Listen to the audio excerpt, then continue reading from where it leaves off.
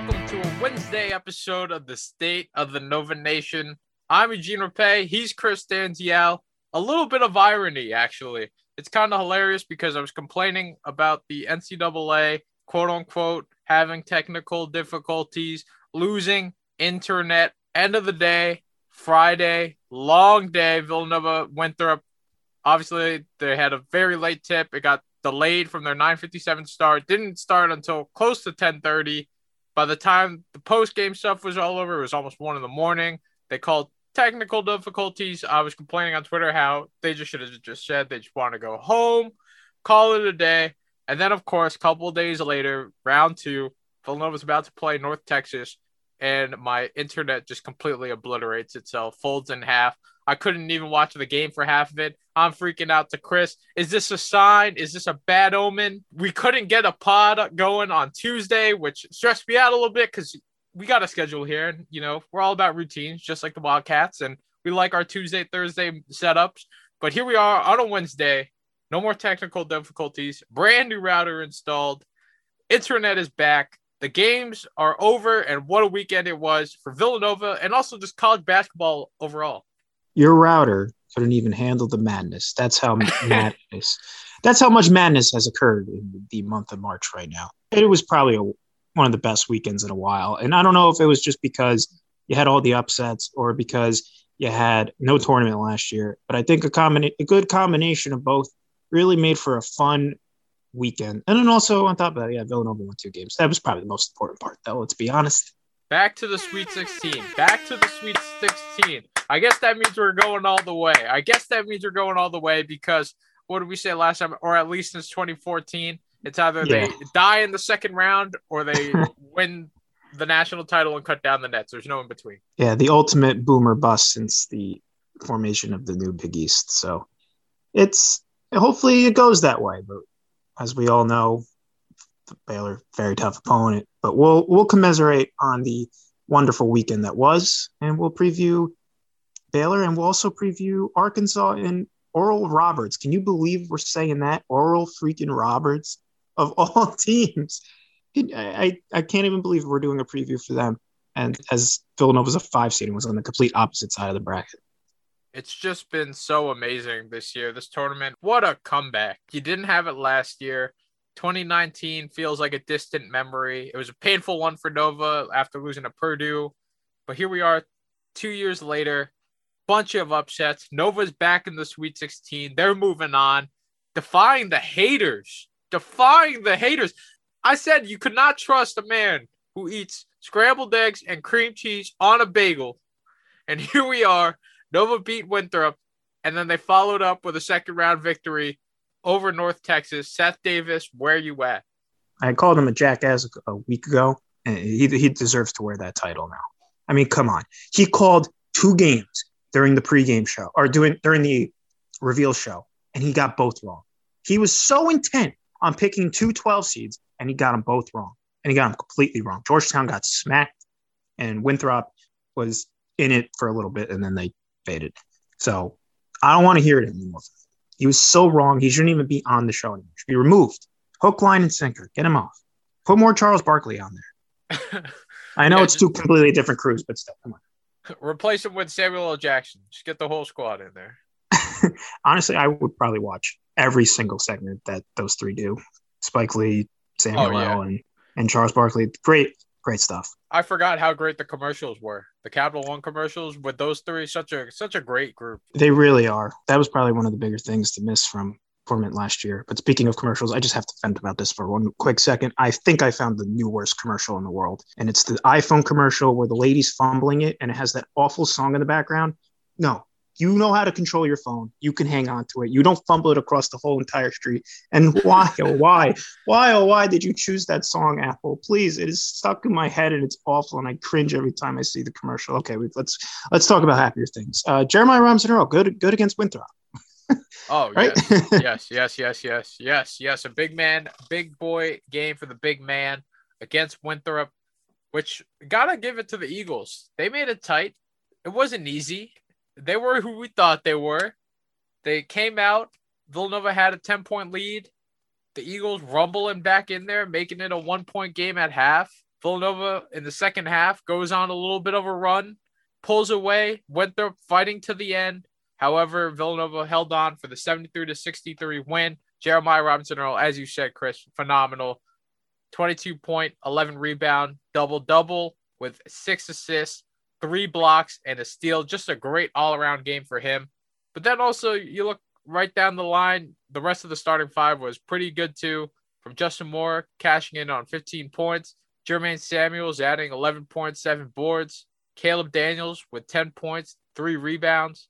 And then on the Winthrop side, Chandler Vaudrin, they kept him in check. The big 6'7" point guard only had 9 points, 2 of 10 shooting, wasn't all that efficient. He had a few post-ups, I give it to him, very physical. He did have 11 rebounds, 7 assists, so very close to a triple-double there. However, outside of him, I thought DJ Burns was probably the bigger threat, but then he fouled out late in the game, which was good for Nova. But he had 12 points to lead the Eagles. And then Adonis Arms, 10 points off the bench. Solid outing from him. Chris, what did you take away from that game? We highlighted it during the preview last week, but Winthrop, when we mentioned that they rotate 11 guys, they certainly do that. Not that it's some groundbreaking revelation, but outside of Vaudrin and Burns, who were probably the 2 biggest threats during that game, everyone else just kind of just seemed like the same type of player. And you're like, oh, wow. Like they moved guys in so frequently, in and out so frequently. You just had no idea who was out there on the court outside of Vaudrin and Burns that you knew when they were out there. And I guess Arms to a certain extent. So the fact that they were just throwing out guys out there, you're like, I couldn't even get like a feel for the game at any point. It was like, oh, Corbin went 0 for 5, but it was like, oh, that could have been like all like 4 different guys going 0 for 5. It felt like. I can see why we were a little scared of them, but they just weren't hitting shots. And surprisingly enough, Villanova wasn't hitting shots either. They went 8 of 25 from beyond the arc. So I was pretty happy with the defensive performance. We were saying Winthrop's one of the highest paced teams in the country, and they only held them to 63 points. So that's a pretty good defensive effort, especially for what we've been seeing. So, he had, like we said, JRE outside of his mid-range and long-range game, which has to be put on hold. He's so darn good underneath the rim. I just don't understand why he even tries to shoot from long range or mid-range at all. And I know if he starts hitting them, they'll have to respect it, and that frees up some other stuff. But at the same time, like whatever's working, just stick with it. Like he was so good underneath. I just keep going with it. Just my only little gripe from the game. But yeah, otherwise the offense was okay. It was okay enough. And then the defense was a nice, pleasant surprise against the team that we thought we would have trouble with. Yeah, Villanova handled Winthrop a lot better than I thought they would. Granted, in the first half, Winthrop had that little bit of a run to make it a 1-point game, and it was pretty close, especially with Nova not hitting its shots as frequently as we're accustomed to. However, in the second half, they held Winthrop to just 27.6 overall percent, and then just a 3 for 13 clip from long range. The upset potential was there, but I felt like they just needed that one guy that could just go off at any time. And then maybe that would have helped lift them over the edge or bring them a lot closer to Nova. It just felt like, yeah, they got all the bodies. They have the 11-man rotation. Like you said, Chris, excellent plug and play. Just seamless transition between all the different guys. Like, it was like a hockey game. They were just completely right interchangeable. It was pretty smooth. It was pretty cool to watch. But for a team that fast-paced, both ends of the court, Nova didn't get frazzled. Brian Antoine even chipped in a little bit. He hit those 2 threes. I think that was like the turning point in my eyes. He helped spark that run in the second half. Cole Swider even cashed in a couple threes himself. Yes, I want to talk about those 2 guys specifically. Kind of buried the lead there in my instant analysis. But Swider, I think, I know you just mentioned Antoine's 2 threes, and we'll get to that in a second. But Swider, I think, arguably hit the biggest 3 of the game. It was at the end of the first half. He freed up his own shot and drilled it, and that gave Villanova the 34-33 lead at half. I'm not saying that the game would have turned out completely different, but imagine going into halftime losing to Winthrop. That would not have been good. That would have given them a lot more confidence, I feel like Winthrop did, and also probably would have been debilitating to Villanova. Would have been like, all right, crap, like we played like all right, and we're still losing to these guys. Like, come on. So I think that was a nice little mental aspect to the game there, the fact that Swider was able to drill that 3 at the end of the first half. But then Brian Antoine, thank God he had this type of game because now he finally is going to be able to play. I am so happy we could finally see him in the rotation. It's so beautiful. It's so beautiful. The dude hits the 2 threes, like you said, Eugene, sparks the run, hit 2 clutch free throws at the end of the game to basically seal it. He was just he's so athletic. He was active on defense, forced a couple of turnovers, I felt like, played stout defense as well. Like, I was just so impressed. And I'm like, this is what we've been wanting. And I'm not blaming him. It was just that he just hasn't been used. And I think Jay, you have to give credit to Jay Wright, utilized his bench to, I think, the utmost efficiency. Maybe would have liked to have seen Dixon a little bit more. But other than that, I thought he managed it great. I thought the rotation was great. I thought Slater and Swider were using the correct spots. I thought he used Antoine in the correct spots. It was awesome. And Antoine, to see him hit those shots, get things going, you're like, all right, even if, they lose next round, it doesn't matter because at least we know what we have in Antoine. And I'm not saying 1 or 2 games is the definitive answer, but at least you can see the glimpse of it. And with some burn, how good this kid can be. We've seen a little bit of glimpses here and there with Antoine. For example, when he had that very nice steal where he fed to Slater in that one game at the Pavilion. Opponent is escaping me. I think it might have been Creighton. I don't remember, but it was pretty recent. It was like a couple of weeks ago. I believe it was Creighton. We've seen little glimpses like that. He hasn't really gotten the playing time and all, but everyone knows for basketball players to see that ball go through the hoop, nothing like it. That's the feeling that gets you going. You could be a defensive stopper, but I think for someone young like him who's had such an up and down path with injuries, getting healthy, then being injured again, I think just seeing the ball go through the hoop, especially knowing how prolific of a scorer and offensive threat he was in high school, just see that ball go through the hoop again was a good feeling for him. And Chris, you touched upon it. The bench rotation. It felt like everyone was getting involved here. I think Jay trusted his bench a little bit more. It definitely worked out. And then it worked out again 2 days later against North Texas. And then everyone having a hand in that 84-61 victory over North Texas, not Purdue, North Texas. I think it was just nice to see Jay trust his rotation more. It was also great to see the younger guys step up and rise to the occasion and deliver in those minutes. But I think we've got a pretty good blueprint moving forward, and especially against a top dog like Baylor this weekend, you're going to need everybody's help. We certainly are. And if Winthrop running 11 guys out there forced Jay's hand, then props to them. I'm so glad we played them because I don't know. I think at least in the beginning of the year, at least through the middle of the year, and even towards the end of the year, I don't know if Jay Wright does this.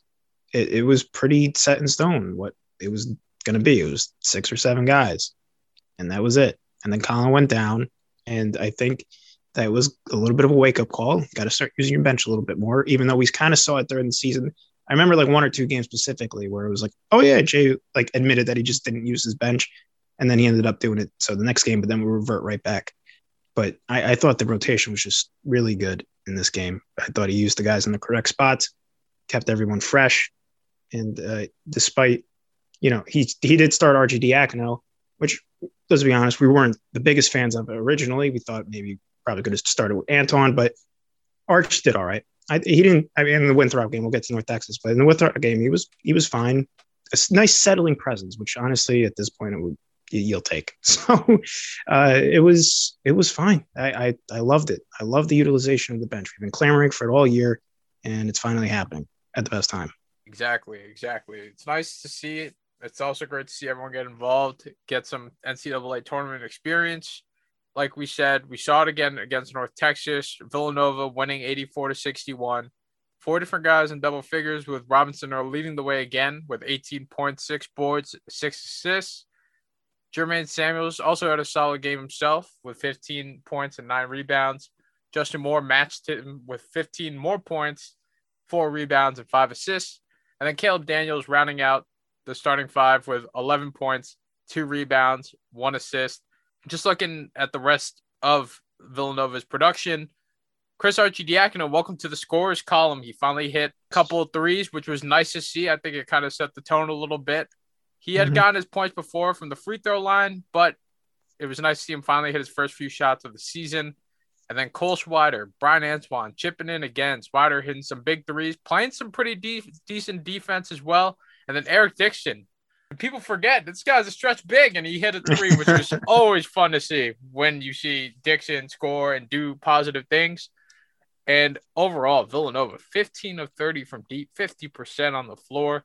Just an amazing offensive performance. And I don't think we've seen a shooting performance like this from Villanova in quite some time. So it felt good that this is what they needed to do in order to get to the Sweet 16. For sure. And, you can clown on them all you want because it's like, oh, well, you haven't played a real team yet. I mean, you play who's on the schedule, play who's on your bracket, you play who's in the tournament. It's not their fault that Purdue played like absolute crap against North Texas. And North Texas, after that Purdue game, a lot of people were riding high on them. Hamlet was like probably going to be a star of the tournament if they ended up beating Villanova. Like he's a fun player to watch. And seeing what he did against Purdue was certainly something that you would remember. Like, oh yeah, remember when North Texas beat Purdue? Oh yeah, remember that Hamlet guy? It's like one of those things you look back on in a few years. You're like, oh yeah, that guy was really good. But despite all that, Villanova went out there and probably played their most complete game of the season outside of maybe the Hartford game and one of the Marquette games. They were shooting the lights out. They were out in transition a lot, hitting a lot of open threes, which is something we certainly needed, especially after the Winthrop game where they didn't shoot all particularly well. Justin Moore was getting to the basket. Jermaine Samuels was driving to the basket. Jeremiah Robinson Earl again underneath was fantastic. Still was doing a little bit of the mid-range and long-range stuff. He did hit eventually, but still, let's just keep it underneath the basket. And even Caleb Daniels was getting involved too, which I was really happy. He had like 2 or 3 threes right in like the first half that really started things going. And then you mentioned Swider. He hit a couple of key threes late in the first. His defense, everyone's hyping up his defense, and for good reason. I thought he did play pretty good defense, and maybe I'm just being a little bit nitpicky, but there was a stretch in the beginning of the second half where he lost his man on back-to-back possessions because he collapsed toward the middle, and the guy was wide open on the swing pass, and they converted on both, and then Jay had to call a timeout, and that dropped the lead from like 20-something to 15. Not that it was like detrimental, but I was just like, all right, like, that was a little weird. I was surprised Swider stayed out there, but then he ended up shoring everything up, so I was pretty happy with his performance. And then Antoine looking great again. So I have no complaints. I was just so happy with the way they played, able to put this team away and get to the Sweet 16, something that we weren't expecting. Let's be honest. We were expecting Purdue, and we were expecting not a beatdown, but we were not expecting a relatively competitive game. And lo and behold, they get the break that we've been clamoring for them to get. They got About time. Since what, 2008? 2008. First, 2008. First time they got like a legit upset for their next possible game. It was good. It was good to see. And now your reward is probably the second best team in the country. I will say after that game on Sunday night, shout out to the Doghouse stealing their internet from down the street. I don't even know how it reached me. Maximized the most out of those 2 bars, but I was able to catch like the last 10 minutes or so, following along, reading the box score. And after that, Chris, I was like, you know what? Give me Gonzaga. Give me the 96 Bulls. Give me the Warriors. We'll take them right now. We'll take them right now. I felt so good. I was so hyped. Just amazing to see this team go to the Sweet 16. We didn't expect it. A lot of people didn't expect it. But once Purdue went down, you could tell. There was definitely a pretty good feeling that we'd make it to that next round. And not only that, I know, Chris, you talked about it. Haters are going to be like, oh, you guys had an easy path, or, oh, you guys didn't have to play Purdue. No one's going to remember that. No one's going to remember that down the line. It's like, it's those things, just like the whole underseeded thing. Like, yeah, Loyola Chicago's underseeded. Yeah, Illinois was still the favorite, but no one's going to remember that. Wisconsin also underseeded. Baylor didn't have a problem facing them, and that's a good Baylor team. But just want to wrap things up on North Texas. Yeah, Chris, that Hamlet guy, very, very fun to watch. 25 points, 6 boards. Got to give him a shout out. And his dad, too, wearing that baller. I was going to say, yeah, his dad was really selling the show there. Also, the whole play on thing with the Hamlet and the Shakespeare stuff. So good. It was good. I usually that's the type of stuff I like roll my eyes at, but I was playing into it. They were leaning into it. I was all for it. The best part is he's never read in his life. So amazing. Just adds to it. It really does. It really does. Yeah, North Texas Mean Green. Shout outs to Catherine Ryan for pointing out that they were named after Mean Joe Green. I wouldn't even made the connection. Is that actually true, or is that just her being entertaining? Whether it's true or not, I don't care. I'm going to believe it, just like how I believed her Bible verse at the end. No, I knew about that. I knew about that stuff. It was a nice welcome change of pace, relatively easier game in the second round, and a performance that we can be very proud of. And like you said, Eugene, after that game, I felt the same way you did. I'm like, just who cares? Like, why not us? Why can't we be the team that pulls off like the Auburn type run from 2019 where they were a 5 seed and went to the Final Four? Why can't we be like Brandon Knight's Kentucky team of like 2011 when they went to the Final Four and they were a 4 seed? Why can't we be like the Trey Burke Michigan team that went to the Final Four? Why not? Why not us? But then, then you pull back the layers, you take a day off or two, and the doubt starts setting in again. And you're like, oh boy, Baylor. And after watching them against Wisconsin, scary good. Definitely an impressive team, but we knew that they were kind of considered one of the top teams around, along with Gonzaga. They were just kind of in a tier of their own for pretty much most of the season, but we'll get a crack at them. It's funny because this was supposed to happen in Bubbleville. It didn't. A lot of people were upset. Now here we are in March. Of course, the road will have to go through them and Hinkle Fieldhouse. Obviously, there's a big game this weekend, and we're excited. We're trying something a little new. We're having a little special guest in the house. DraftKings head of sportsbook, Johnny Avello, is here, and he's going to talk to us about Villanova's odds moving forward and also just kind of the madness that's been going on so far this March. All right, we're joined now by Johnny Avello, the DraftKings head of sportsbook. Chris, I know you're excited, but Johnny, thank you for taking the time to speak with us today. You're welcome, Eugene. Thanks for having me. Johnny, what a tournament we've been having so far. If you could just tell us, what's it been like for DraftKings during this time and how everything's been going on that front? Well, they call it March Madness, and, there always is some madness, but this has been extreme madness. You know what I think, Eugene? I think a lot of these teams didn't come into the tournament on their best foot, not tournament ready, didn't get to play their full slate of games this year. And it's showing. They're not sharp, some of them, and they're not making comebacks in the second half. Yeah, no, for sure. Mm-hmm. I know this is the time of the year where all the teams want to peak, and so far it looks like we've had a lot of Cinderellas peaking at certainly the right time. Just wanted to ask you, what are Villanova's odds right now? They've reached the Sweet 16 without Colin Gillespie, which has been a pretty big talking point, but now they've got the massive big dog in front of them. A big matchup against Baylor this Saturday, but how are their odds looking to continue, and where do they go from here in the tournament? Yeah, this is going to be a tough one. The first game against Winthrop, everyone was on the Winthrop side and thought, Winthrop with their one loss was going to surprise Villanova, but that did not happen. And then they caught a break, and they didn't have to play, Purdue, so they ended up with North Texas. They kind of have an easy time with North Texas. They played a great game there. They shot, over 50% from the field. They hit 15 threes, no turn, very limited on the turnovers in the game, and just played a wonderful game. Now it gets a little bit tougher, doesn't it? You get the number 1 seed Baylor, only a couple losses for the whole year. Look, I'm always been a Villanova believer. You got Jay right there. He's got a couple national championships. He knows what he's doing. And right now, for the people at home, the biggest wager for Villanova was placed right before the season or early on in the season. For Villanova to win it all, someone put down $2,493 on DraftKings. Pretty big bet there. I probably felt sure about that before Colin Gillespie went down, but right now, I don't know. Yeah, they're still 25-1. We had them about 50 or 60 before the tournament started. That's really too bad about Gillespie. That's a tough kid to lose. Averaging 14 points a game, a bunch of assists, and he did help him win the last national championship. I think he came off. He was a bench player then. He came off the bench, did an extraordinary job. So it hurts, but hey.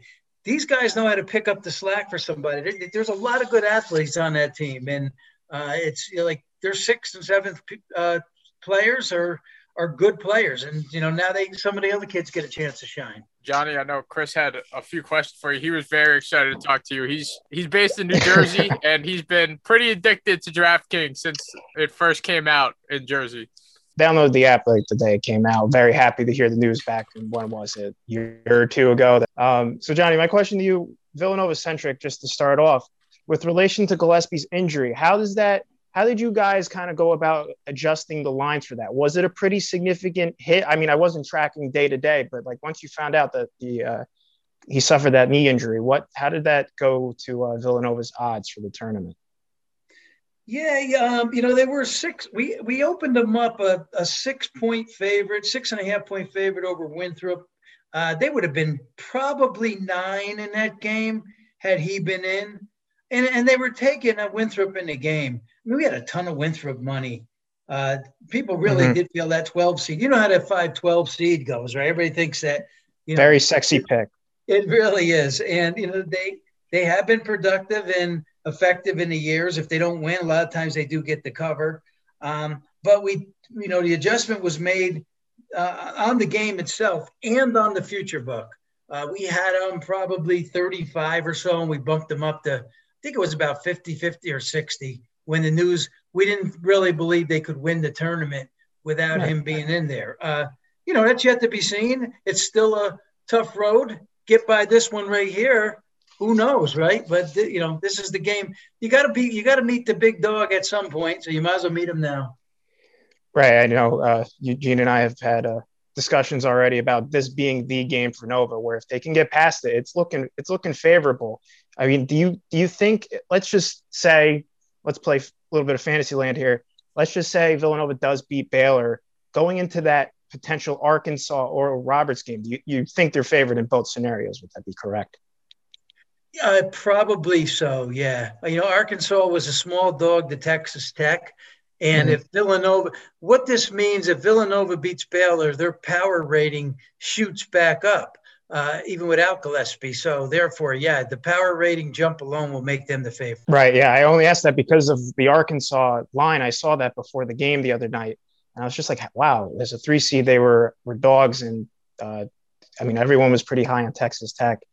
Just as an overall searching view, though, did you see, at least compared to tournaments in the past, I felt like this year, and Eugene and I have discussed this ad nauseum, that we really thought going in that like this was the year that all the top seeds go in and they just run away with it. The 1 seeds win. And as we have seen the past weekend, that isn't the case. Have you seen more action for more of the higher favorites, more so the favorites, more tickets, more handle, or was it more so, did you see a lot of action for the underdogs this year just because nobody knew with all these non-con games getting canceled because of COVID? We normally see a mix of action in the tournament, especially the first round.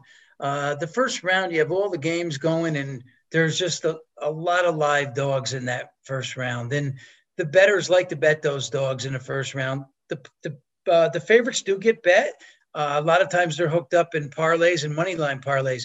I can tell you that the Illinois game, both of these games took place on the same day, and they were our largest win of the day and our biggest loss of the day. And that was Illinois playing Loyola. Illinois just had a ton of money. They had just about every ticket on them. So we did well in that game. But in the Florida Oral Roberts game, just about every ticket was on Oral Roberts. So we took a beating in that game. So those two kind of canceled out each other, but they were the biggest win and loss of not only that day, but the entire tournament so far. Gotcha. No, that's pretty interesting. I wouldn't think that Oral Roberts would do you in. Would you have ever predicted that going into the tournament, that Oral Roberts would be the one to cause you guys problems? Well, I'm seeing the money come in, and I'm watching before that game started, about an hour and a half out, it seemed like every money line ticket was on Oral Roberts. And let's face it, Florida didn't have the greatest of years. They were vulnerable, and I think that the bettors felt they were vulnerable. Gotcha. Is there any dog in the past that you remember, like just specifically like freaking you out as like the money was coming in that you just didn't feel sure about? I mean, it doesn't have to be college basketball related. I mean, I know when the Giants went on their 2 runs in 07 and 11, a lot of bettors were freaking out with them. Any like specific ones, just out of curiosity?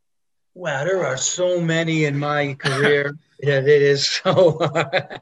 I mean, it seems like every week I got a new one. So, if I've got one new one every week, that's 50 52 weeks times 36, 37 years in the business. I got a couple thousand of them to share with you. Right. just one. Yeah, I figured just ask if there was anyone that would be specific. I mean, I know when you're running the Vegas books, I can only imagine how that is on a daily basis. No, I mean, there's always a couple that stand out. You know, when the Eagles were a dog in the Super Bowl, they won. A lot of players were on the Eagles in the money line. So, you know, we're in the business to take bets, and there's times when we're out of whack and players are on the dog and get there, and that's great for them. And, you know, we live to see another day, and they come back and bet again. And then there's times when the favorite wins and a lot of players are on the dog and it doesn't get there. So, you know, as a bookmaker, you just got to keep your wits about you. You don't worry about things like that. You just take bets and move on to the next topic. So, Johnny, right now Villanova's odds to win it all are 25-1, but where does that stack up to the rest of the 15 remaining teams? They're around in the 10th spot. No, let's see. Let me see if I can get a quick 7th spot. You've got the Zags are the favorite at 3-2, and the Zags have never been high. I mean, I think maybe at the beginning of the year they were 7-1, possibly 8. But you know, when a team never loses, you continuously take money on them at all prices. Baylor's the second choice at 3, and that's of course who they match up against. Houston's sitting at 9. Loyola's at 9. That's a surprise, you know, this early in Sweet 16. Arkansas 17, Alabama 20, and then Villanova's at 25. Wow, that's pretty interesting. Is there a line yet on the Villanova-Baylor game? What are the odds for this Saturday matchup? Oh, yeah, we've had that line up for quite some time, right? We try to get these lines up as soon as the matchup is made. So this line has been up for a while. We opened the game 6.5, and we're still at 6.5. So there's good balance on the game so far. The total's been bet over, though. We opened 137.5. We're up to 139. I actually can't bet the bettors for playing this one over. I mean, the Baylor's a good shooting team. Villanova's really not a great defensive team, but you know, obviously they can shoot the ball when needed. So you know, I could see this turn into a track meet, possibly not a heavy duty track meet, maybe a mid, so to speak, track meet. So, Johnny, with relation to the line, and this has actually been a question of thought of mine since football season. Since every game is in Indianapolis, usually these games would be, you know, somewhere in an arena with fans of the higher seed in a region that would be, you know, natural for them. Like, I don't know where Baylor would have been in a non-COVID world, but it probably would have been somewhere near home, and there would have been a lot of Baylor fans. With all these games being in a very neutral site in Indianapolis, how does that affect the line? Or how have you guys kind of adjusted to the line in this COVID world? You know, I didn't think anybody had a real advantage except for maybe Purdue and some Big Ten teams, because Big Ten teams, close proximity, didn't have a travel. But boy, that sure hasn't worked out, has it? Miss State's gone. Illinois is gone. Ohio State's gone. Purdue's gone. Right. It didn't pan out the way I thought it was gonna. So much for the home court advantage. Oh, by the way, Iowa's gone too. Right, exactly. So do you think in a non-COVID world where if this was an arena near like Baylor's home, do you think there's would be more of like a 9-point line instead of the 6.5 you kind of got it at right now? Yeah, maybe not 9, but you know, at least another, if it was in at least the state of Texas, close proximity, you know, Baylor would probably be worth another 1.5. Gotcha. Okay. I guess another question, just personal question, with regards to football, I'm assuming you were sending lines for those as well. Did you have to adjust with the non-fan factor, despite there obviously being, there's significant home field advantage of football? Did the no fans affect the line making at all? It did. In college, it was a little different in college than it was in pros. If a team, according to our ratings, was a 3-point home field advantage, that's kind of an average. Not everybody's 3. Some are 4, some are 2, some are 1.5. When they even have fans in the stands, we cut those in half initially to start with, and then we kept a close eye on it to see, if it did make a difference and which teams it did make a difference to playing on their home turf. You know, was it the locker room? Was it the no travel? Whatever it was. So we made adjustments along the way. For college football, it was a little different. You know, we probably gave a little more to some of the big name schools, you know, the Clemsons and the Alabamas. They weren't worth their full home field, but we didn't cut them down as much as we did at the pros. It's interesting stuff. I know Chris and I had been wondering just from looking at lines and things like that. Unfortunately, I'm in New York, so not legalized here yet, but we always wondered what impact the non-fans or empty arenas or neutral sites had on how lines are adjusted or shifted. So that's real interesting stuff. I really appreciated your insights today, Johnny. Oh, you're welcome. Hey, you know, hopefully we'll get this digital app going in New York. I know they've been thinking about it. I know it's been the talks are starting to turn up. Yeah, we're getting closer, guys. Let's just hope that the decision is the correct one. We'll see.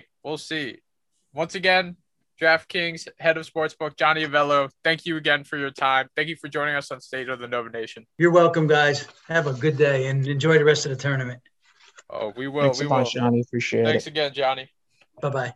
Chris, that was really cool. We got a lot of inside info. I don't know how much of that's going to help me. I'll probably still have bad luck anyway when it comes to picking things, but that was really cool.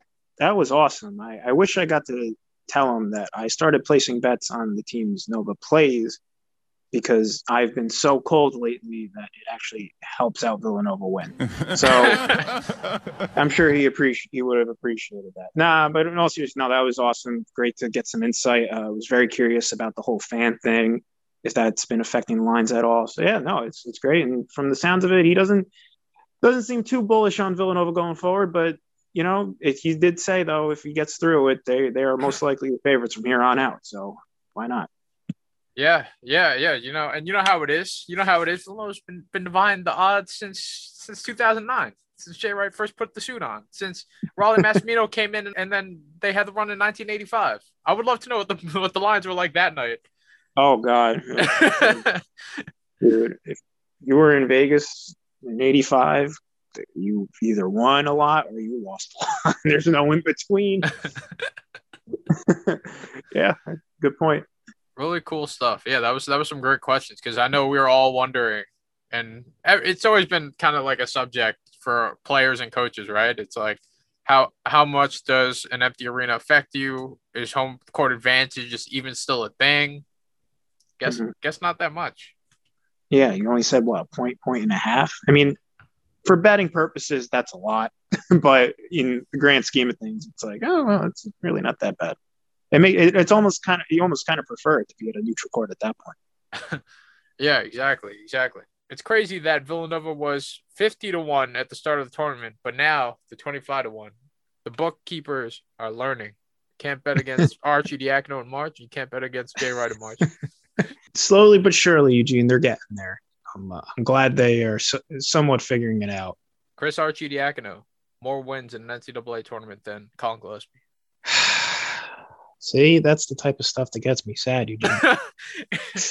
Poor Colin's probably chomping at the bit, sitting at home, just being like, I want a piece of Baylor.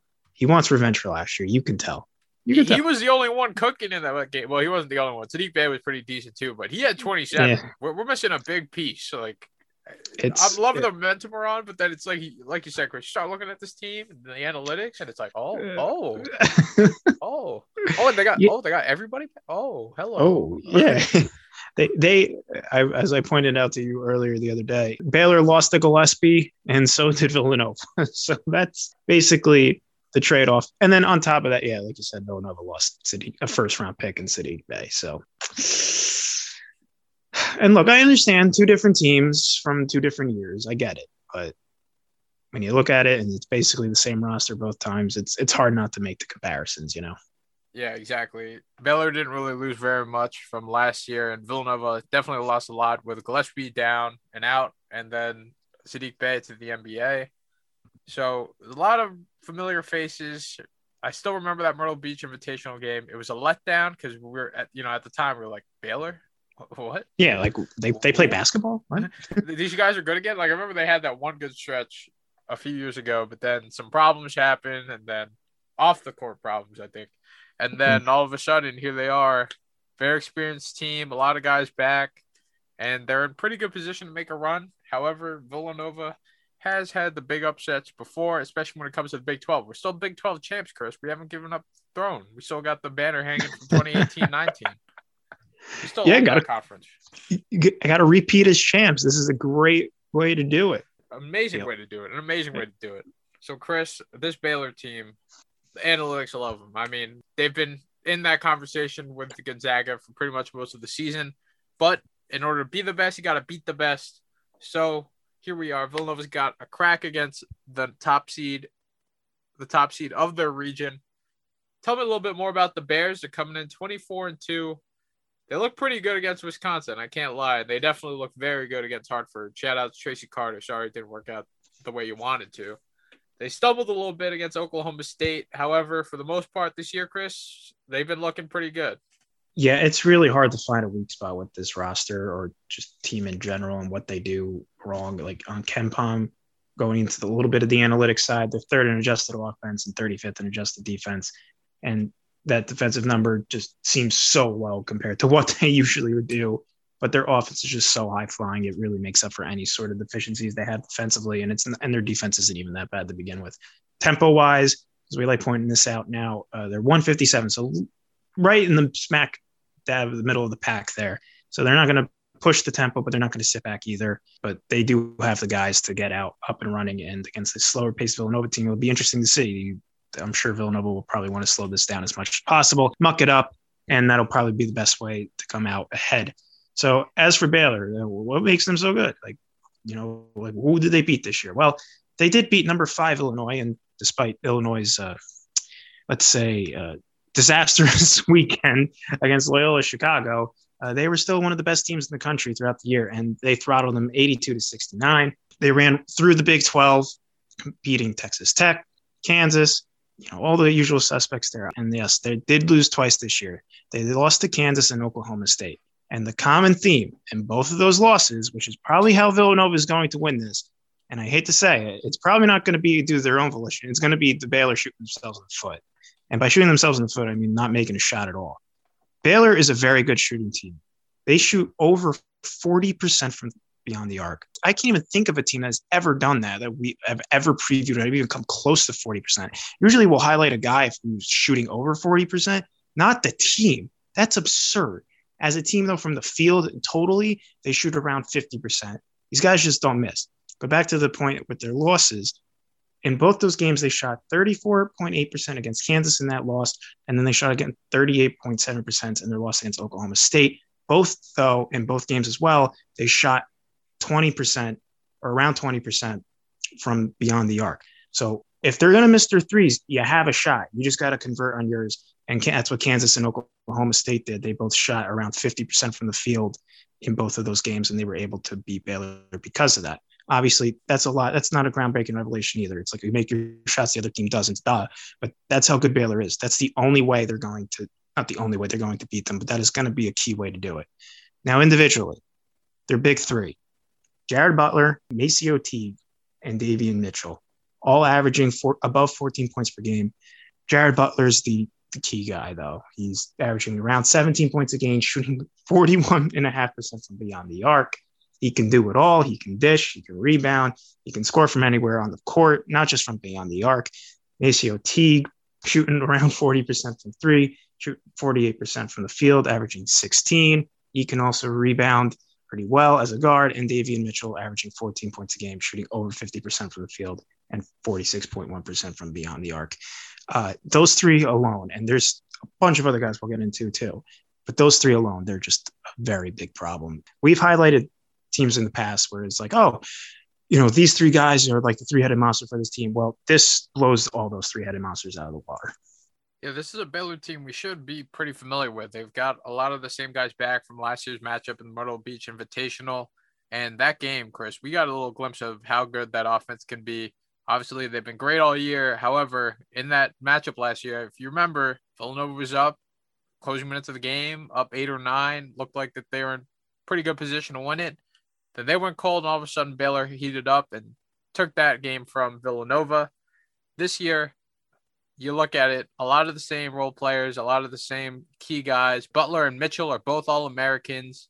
The three-point shooting, just to put it in perspective, they're shooting 41.5% as a team, which is higher than that 2018 Villanova National Championship team. And we know how great that team was offensively, how great that they were at shooting the three. Everybody from 1 through 5 on that starting 5 of that 2018 team could sling it. This team is there, and they're shooting just a little bit better than them, which is kind of crazy. Granted, as great as they are offensively, they're no slouches defensively. They do most of their damage by forcing turnovers, which they're very good at. They force them in just under 25% of opponents' possessions. So it's going to be another one of those games where ball security, taking care of the ball is definitely going to be valued. You give a team like this extra possessions and extra opportunities, they're going to make sure you pay for it. And that's exactly what they've done pretty much so far. We're going to hope for another bad day at the office. It looks like one that Nova's going to have to just muck it up, much like they did against top-ranked Kansas last year in that thriller at the Wells Fargo Center just around Christmas time. Just an ugly game offensively, but they had no problem getting down and dirty on D. We're going to have to see something like that again. Chris, this Baylor team, pretty scary, but hey, yeah, we're here. We're here. We're at the Sweet 16. They already went further than we thought they would, and most people thought they would. Honestly, just bring on the Bears. Let's see what happens. We got a week to prepare. I think the biggest thing is that Villanova has gotten more and more comfortable and has adjusted to post-Colin Gillespie life, which was definitely shaky against Providence and very shaky against Georgetown.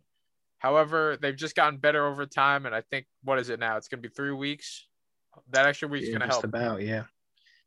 Yeah, it is, and I think Jay was kind of hammering home that point during his presser after the North Texas game, that like he's just like, yeah, I'm just happy to have a practice week. Because he's like, usually in times like these, non-COVID times, it would be like, all right, you go home, you get the fanfare, and then you practice like maybe a day or two, and then you're out to your next destination. But now he gets a full week, so I think he was pretty happy with that. And that's obviously, that should help them, obviously. More practice with this type of rotation should definitely help. But yeah, Eugene, happy to be here, but we're not done yet. Bring on the Bears. Probably going to be the toughest task all tournament. I'm even going to say that. If they were to win this game, top three coaching performance all time. Top 3 coaching performance all time. I 100% agree. I would even, like, right now, and despite the competition, I would still say, like, this has been one of Jay Wright's best, coached weekends, like, ever, or at least in the past few years, I should say. If you go out here and beat the number 2 team in the country, and then you get a chance to go up against Arkansas or Oral Roberts, I don't want to get too far ahead of ourselves, but that alliterative term that starts with an F and 2 F's, Final Four, that sounds pretty good. It's very possible. This is the game. If you can somehow climb Mount Baylor, why not? Why not Villanova, I know that other side of the bracket looks like, you get past this. Yeah, you get past this. Come on. You start playing with a lot of scenarios in your head. A lot of stuff starts happening. You get really excited. And then even farther, and I know this is probably a bad idea to do this, but go even farther, you look at the region that they would play in the Final Four. Right now, it's Houston's to lose. I mean, they play Syracuse and then look at the winner of Loyola and Oregon State. And Loyola's no pushover. They are a very good team. I believe in them, and analytics believe in them. But it's not Illinois. And despite, almost losing to Rutgers, can you imagine, like, whoever comes out of this region would have had to have played a seed no lower than 8, or no higher than 8, I should say. So that would have been pretty wild. But either way, don't want to get too far ahead of ourselves because Jared Butler, MaCio Teague, and Davion Mitchell are going to be very, very problematic. I know all eyes are on Baylor, and I definitely just want to focus on this Bears team. However, just quickly, give me the skinny on the other 2 teams that the winner of this matchup on Saturday would potentially face. Well, we'll start with the Cinderella of the hour, Cinderella of the year. Possibly, if they somehow beat Arkansas, it might be Cinderella of the decade. Oral Roberts, 15 seed from the Summit Conference tournament champions. Right now, they're 128th in KenPom. And if we're looking around that ballpark, you want to know who they're on par with, Eugene? You want to take a guess? Same ballpark, I should say. You want to take a guess? Creighton. It certainly feels like it. Yeah, that's what it feels like. But what are they actually? DePaul. Wow. So imagine DePaul playing in the Sweet 16. That's just something I can't possibly fathom. And this Oral Roberts team is nothing like DePaul. Let's be honest. They seem to be, everything that a Cinderella needs. Good free throw shooting team, and they can knock down threes. I mean, we saw what they did against Ohio State. They were hacking them up. They were pulling out raggy bombs, dude. They were shooting from the logo. They were pulling up from the wing and transition. They did not care, and they were hitting them. Maybe not at the greatest percentage clip, but they were hitting them. And you got Ed O'Banner, who's a very good forward for them. He's a very good free throw shooter. Hit a bunch of clutch free throws against Ohio State. He can score inside, and he's been a very big key component in that. Then you got Max Abmas, who I know everyone, you see his last name, you want to say Abmas, but it ain't that. That's how you see who are the casuals and the real diehard fans. Yeah, he's certainly a good barometer to see if you've been watching the tournament this year. Sophomore guard, he averaged around 24.5 points per game during the regular season and has become an instant darling in this tournament. Between him and Hamlet, it was a good competition for the first weekend, mid-major upset, guy of the year, guard of the year. And it's now Abmas' title to lose pretty much. A lot of people are making a lot of CJ McCollum references. I don't know. In comparisons, I don't know about that. I mean, I am not a pro talent evaluator, but I guess that's what happens when you're a small guard and you score a lot and you play for a 15 seed that won. So I guess that's just the automatic comparison you're going to make. So that's Oral Roberts. Those are the two big guys. I mean, if you've been watching any sort of the tournament, you know exactly what we're talking about. And Arkansas is the other potential opponent. Arkansas actually right now, as we record today, is ranked below Villanova and KenPom. So that gives me even more hope. They are currently 14th, while Villanova is 12th. Arkansas 37th in adjusted offense, but they have a pretty good defense as 11th overall, and 17th in adjusted tempo. So you get ready for a up and down game if that were to happen. But that seems to not have been a problem for Villanova in the past, as exemplified by their round one opponent. Just a couple of key guys to highlight. Moses Moody, averaging about 17 points per game for them. He's their do-it-all scorer guy, averaging about 6 rebounds as well. And then Justin Smith averaging about 14 points and leads the team rebounding with about 7 boards as well. So just a quick little preview of those guys. I mean, we would go a little bit more into depth. We're just a little unsure about how this Baylor game is going to go. Also, as exemplified by this tournament this year, who the heck knows who's going to come out of that game, man? It might very well be Oral Roberts. Yeah, that's it. That's the other thing too. It's like, just with the way that this whole tournament has been, we might see the most amount of low seeds, 9 or lower, reach the furthest stages of the tournament, which would be great to watch. I mean, it's cool to see how they've been able to kind of do what they've been able to do this year. However, can't really look ahead too much into that. No. Yeah, Especially when you I'm just like Baylor first. Yeah, especially when you got the Bear of Baylor that's facing you right directly in the face. It's gonna be like The Revenant. We're gonna be Leonardo DiCaprio destroying the bear. Yeah, hopefully they win the Oscar or something. So hopefully it's an Oscar-winning performance. Oscar-winning performance, which culminates in a regional trophy, but we'll see. That'd be very nice. Chris, is this the year of the 5 seed? Dude, you go through a weekend like that, and I keep saying it, but despite the competition, you can't help yourself but get excited for that type of thinking. It's like, this is going to be the first 5 seed to do it. This is going to be, back-to-back tournaments where the 5 seed makes a Final Four. Why not then? Right? Why not then? So I'm just all excited. Sorry. Despite Baylor. If Oral Roberts can do it, or if all these other Cinderellas can knock off these big boys, we could do it right now. Yeah, we're hurting. But why not us, Chris? That's what you said. Why not us? Why not us? Why not? But, it's funny, Eugene. you also start thinking about some negative stuff too. And I don't mean to put it out there, but at the same time, it's like, you see all these upsets happening. See everything, all like 15 seeds making the Sweet 16, 11 seeds are making runs again. Twos are losing to sevens. Shout outs to Iowa. Thanks a lot. But it's like, after all that, watch it be Baylor and Gonzaga. Like it was predestined to be in the finals. Gonzaga Nova. Let's go. Let's go. I would take that. I would take that. Yeah. Sign me up today. like we said, that means Jay Wright pulled together top 3 masterful coaching performance. Honestly, it would be a sight to behold. I would be all for it. But let's get through it this weekend. Get hyped.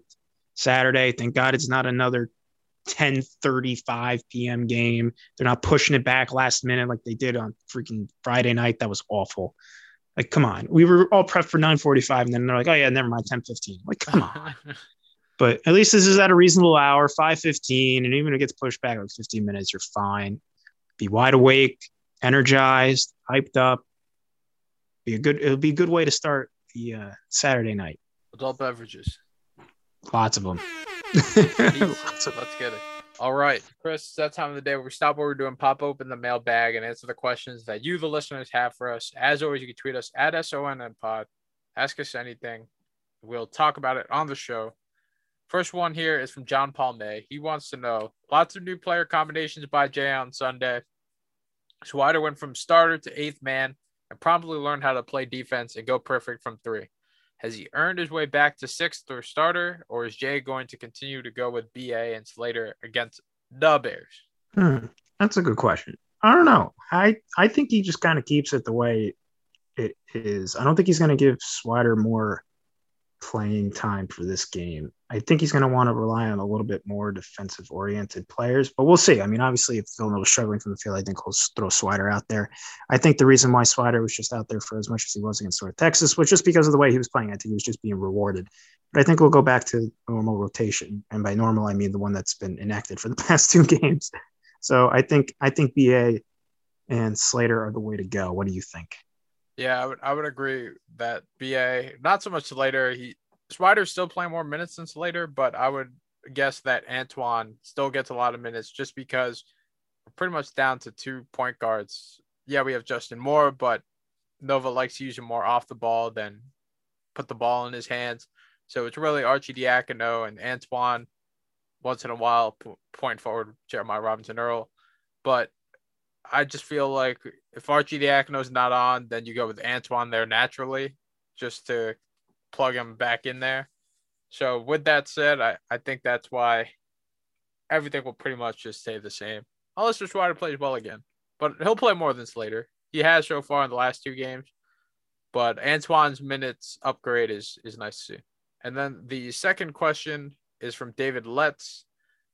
If Winthrop can find 11 players worthy of playing time, then why can't Nova? Might it be not a talent question, but a comfort question?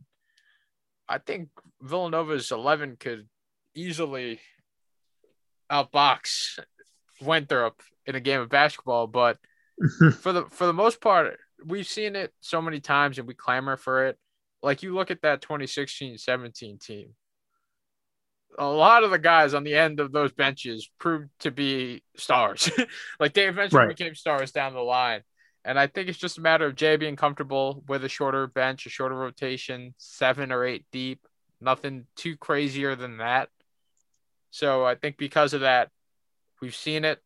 It's not that they're not good. I think they're definitely good. They're just kind of secret weapons that just had to wait their turn. Yeah, I mean, that's just the way Jay kind of develops everyone at this point. It's like you just wait your turn.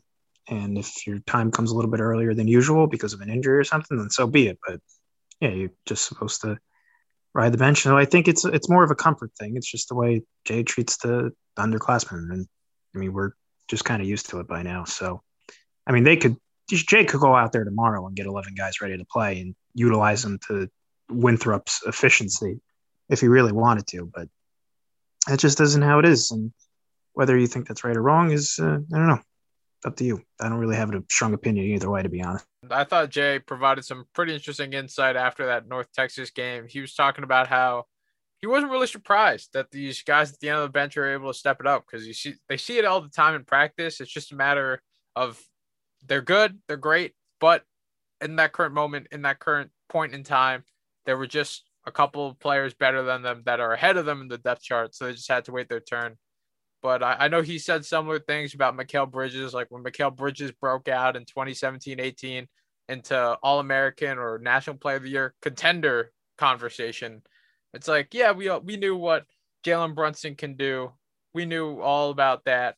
But to just have Mikal Bridges go from defensive specialist to a guy that was leading the team for the first half of the season, he wasn't surprised. And I think that it's just a matter of Jay being comfortable in his shorter rotation and waiting for guys to just have their turn. And once they get it, hopefully they make the most out of their opportunities, like Antoine is right now. Right. Perfect opportunity to do it. Big stage. Next question is from Dan Gibson. He wants to know, should Antoine be played most of the game? I think we're starting to see a little more Antoine minutes. I know we've had a few questions about him, but in that last game against North Texas, Arcidiacono was great. But Antoine played slightly more minutes, and he was great too. Chris, but do you think he deserves the share that he's getting? Oh, for sure. He's been playing pretty well the past couple games, hitting his shots, hitting free throws. And yeah, I think he should be playing most of the game. I think he's athletic enough to at least, try and keep up with the Baylor Bears and all their athletic freaks that they got on that squad. So yeah, I think he would probably be the best bet. I mean, if you want to start Arch and just kind of do it the way it's been going, I don't have a significant problem with it as long as Antoine plays more. So that's fine. But as of right now, you got to play Antoine as much as possible. Yeah, I've been like what I'm seeing. I get it. I get why he went with Arcidiacono. Arcidiacono definitely understands the concepts a little bit more. But right now, Antoine's been delivering the minutes. And so far, he's technically gotten a little bit more. I know that Arcidiacono is a starter by name. However, it looks like Antoine's deserving of a bigger share. But I can't really complain either way. It hasn't really been too big of a difference yet. However, I'm really happy to start seeing him put the ball through the basket and just contribute with some nice plays on the court. I'm glad we're having this conversation, Dan. It's a good thing. It's only a good sign. That means Antoine's trending the right direction. Because I know back then some people felt like, oh, no question, this guy should just still be sitting on the end of the bench. He doesn't know what he's doing. Yeah, that feels like just yesterday we were having that type of conversation. I'm glad the narrative has flipped on its head. And I think everyone kind of figured it was there. It was just a matter of when and where he would get the opportunity. And thankfully it's coming now. And then the next set of questions are from Jerry Quinn, our guy. His first one is, thoughts and your reaction to Chris Arch's first three? Okay, first of all, let me set the scene for you. I can't even – so I'm still, blinded. I'm EMP'd, internet's out. But watching on the play-by-play, and I see he hit a three. Even just like the text line, Chris Arcidiacono made three-pointer.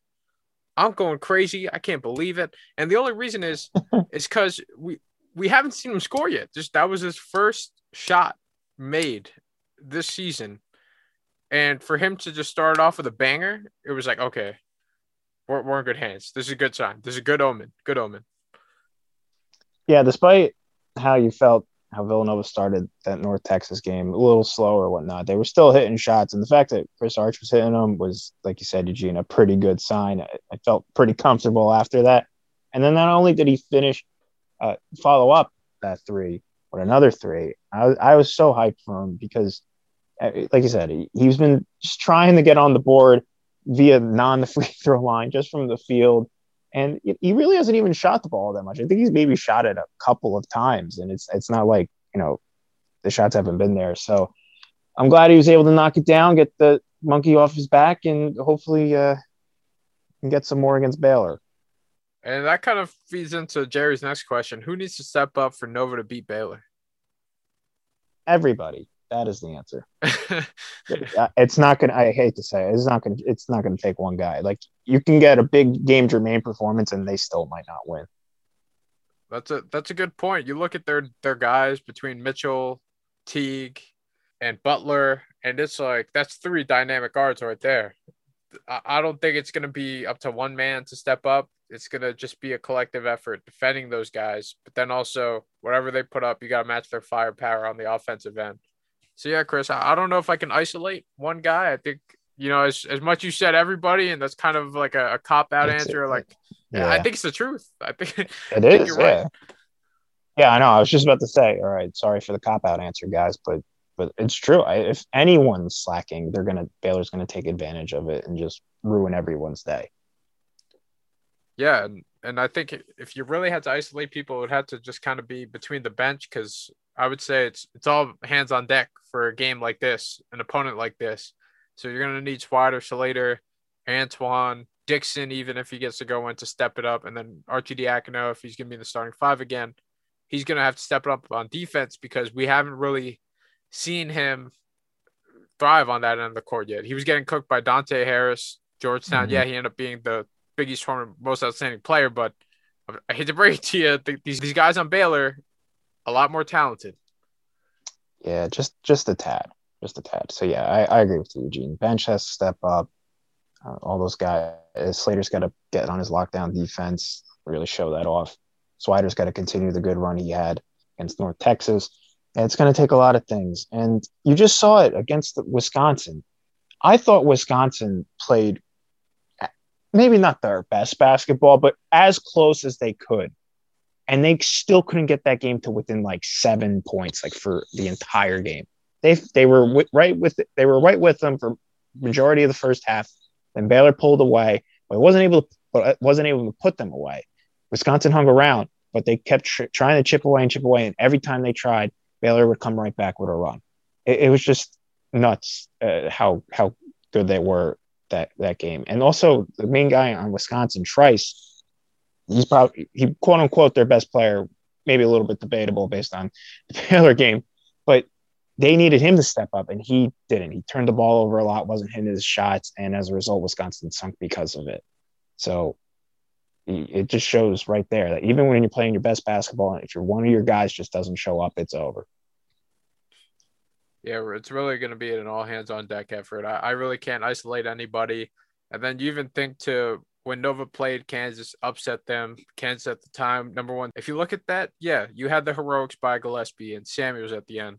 But it was really a complete effort, I thought, just across the board, especially on the defensive end. And that was a game when going in, the defense looked a little suspect, but everyone really stepped up. They made the shots when they needed to, and I think we're going to need something like that against Baylor to win. The last one, though, from Jerry, he wants to know, Chris, I know what your answer is going to be. Are you bothered by all the late starts for the games? Why can't everything be moved up to the last game tips by 8 p.m.? Great question. You're preaching to the choir, Jerry. Yeah. On one hand, it's nice because you go 12 to 12, literally as basketball for 14, 15 hours. You never have to touch the dial. On the other hand, you're sitting there and you're thinking, why in the world do they put two East Coast teams at 9:57 p.m. tip for the first round, Nova Winthrop, and then the North Texas Nova game was not even, it was a little bit better, but not even all that better. It was 8 o'clock, 8:30. I don't remember. I think it was more toward 9. I think it was supposed to start before 9. I think it was supposed to start 8:45, and then it got pushed back to 9:15. So yes, disgusting. It's awful. It's awful. And I get it was on a Sunday. People got work on Monday. I know. That's the thing. So this year they switched up the weekends. They did Friday through Monday this past weekend, and now this upcoming one is Saturday through Tuesday. Just why are we still having those late of games? They should push everything up. Nothing should start after 8:30. Yeah, unless it's two complete West Coast teams. Yeah, I was gonna say West Coast teams. Right. So Oregon and USC is a matchup. If I don't know how they're gonna do the times with that, but for this coming weekend. But if that was a first round matchup, put that at 9:57. That I get. But now, with two East Coast teams, it was so ridiculous. It was so bad, and it takes you out of the game. I know you said the 12 to 12 thing is fun, and I do agree. But when your team is playing that night and it's at the end of that time frame, you're a little tired. A little tired. When they pushed that first round matchup back from 9:57, And you know me, Chris. I'm basically nocturnal, and I work so late, and I'm used to not sleeping. Mhm. But for the first time in my life, my eyes were struggling to stay open before midnight, at least. Right. I don't blame you one bit, man. I don't know how I got through that game watching it. I'm sure a lot of people were struggling to stay awake. I think I even dozed off for a little bit towards the end after the Antoine free throws. I was just like, all right, you know what? Maybe that's it. But yeah, we're not in college anymore. And I know I'm being a little over dramatic with that, but it's a lot different. It goes back to everyone hating on Nova. They just thought like, oh, this is probably like a throwaway game. Nova's not that good. Oh, their star point guard's hurt. Oh, they're probably gonna lose. We just kind of throw them at the end. It's like no, no, No, no, that's not how this works. But on the bright side, Saturday's matchup, 5:15 p.m. Nice, perfect. perfect time slot. Not too early, not too late, just right. You can hopefully have a nice dinner afterwards. And not only that, 5:15, nice in the middle of the day. You can enjoy a little appetizer right before that. Get you ready for Villanova's matchup. Hopefully, we'll have some good things to talk about after that. But I'm very glad that they finally listened to all the outrage on Twitter and gave Nova a reasonable time. Last question is from Donna Ra. She wants to know, lots of contributor to these first two victories, but going on, can you please arrange in order of minutes that should be played these non-starters? Swider, Slater, Antoine, Arcidiacono, Dixon. So, Chris, please order who should have the most minutes, who should have the least minutes from between those five.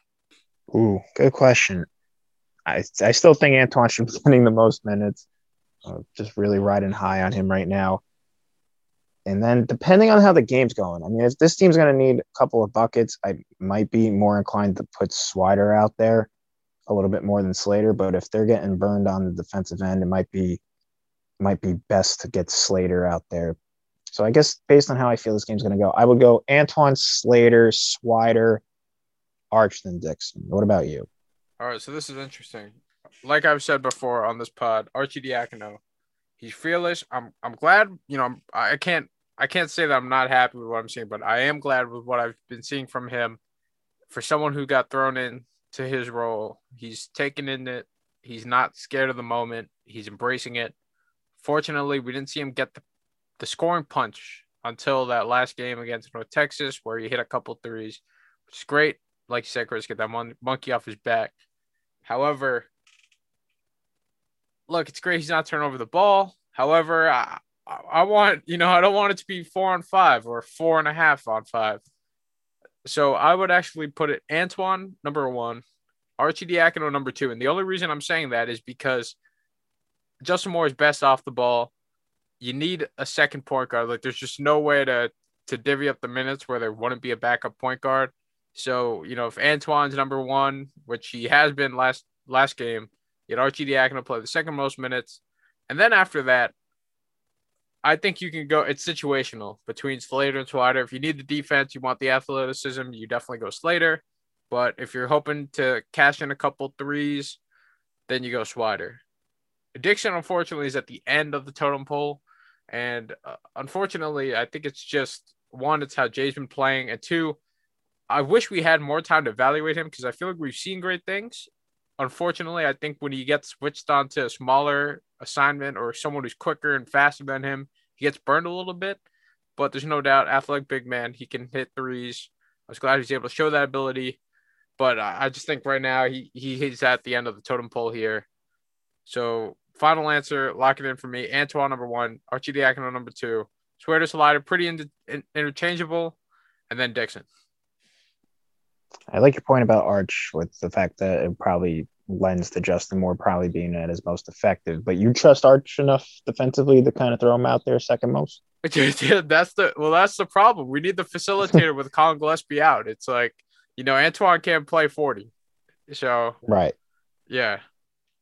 That's where Chris Arch steps in and hopefully, provides that relief or either or. Figures it out. Yeah, I hope so too. But yeah, no, I do know it's a little hot topic. I like what I've seen from Chris Arch, but I'm not going to say it's perfect. I'm not going to say it's, amazing. However, for him to do what he's done, being thrown into the role, I'm impressed. I can't lie. I've been impressed with his fearlessness and his tenacity. I would like to see him fill up the bucket a little bit more, but that's just a totally separate issue that's going to come with time. And hopefully now that he's hit a couple threes, you're going to get a little more confidence on that end of the court. Yeah, he's been a nice, calming, steady presence out there. I think I said that a little bit earlier, but I think it rings true. And I think there is value to that. And I think there's value to him knowing the system, at least, pretty well from all indications out there between, the fact that he starts and the fact that Jay has mentioned it several times in his press conference. So I don't hate it either. Yeah, I've grown to like it. I'm not going to, kind of exaggerate a little bit and say it's amazing. It's the greatest. However, just given the circumstances, he's handled it a lot better than anyone could have expected. Agreed. Well, that's all the time we have for today. Thank you so much for listening to the State of the Nova Nation. If you haven't already, please subscribe to the show. You can do so at VU Hoops or at State of the Nova Nation. You can find us on iTunes, Google Play, Spotify, Apple Podcasts, Stitcher, Megaphone, Podbean. You got many, many options. Check back, check often at ViewHoops.com. I can confirm Catherine Ryan is going to be writing the Baylor preview, and you know what that means. When Catherine writes the preview, someone pointed it out, and I've been running with the stat, and I've been telling her Nova is undefeated. So, I don't know. Hopefully that streak continues this weekend. So, definitely read it. It'll be entertaining, informative, all the above. Amazing. Every time. So, check that. Check back at some of the other content we're going to have. And then also, please follow VU Hoops on social media. You can do so at VU Hoops. That's good for Twitter and Instagram, like our page on Facebook. And you can follow me, Eugene Rapay, at eRapay5. I'm Chris Stanzial. I got nothing. Just stay safe, everybody, and enjoy yet another full weekend of games. Nova Nation, apologies for dropping this on a Wednesday. Had a little bit of technical difficulties, as ironic as it is. But I'm glad we're here. I'm glad we're back. And I'm glad we have another game to look forward to this Saturday. Hopefully we'll have a couple more to talk about next week. But enjoy the game this weekend. Let's go, Cats. Let's beat some Bears.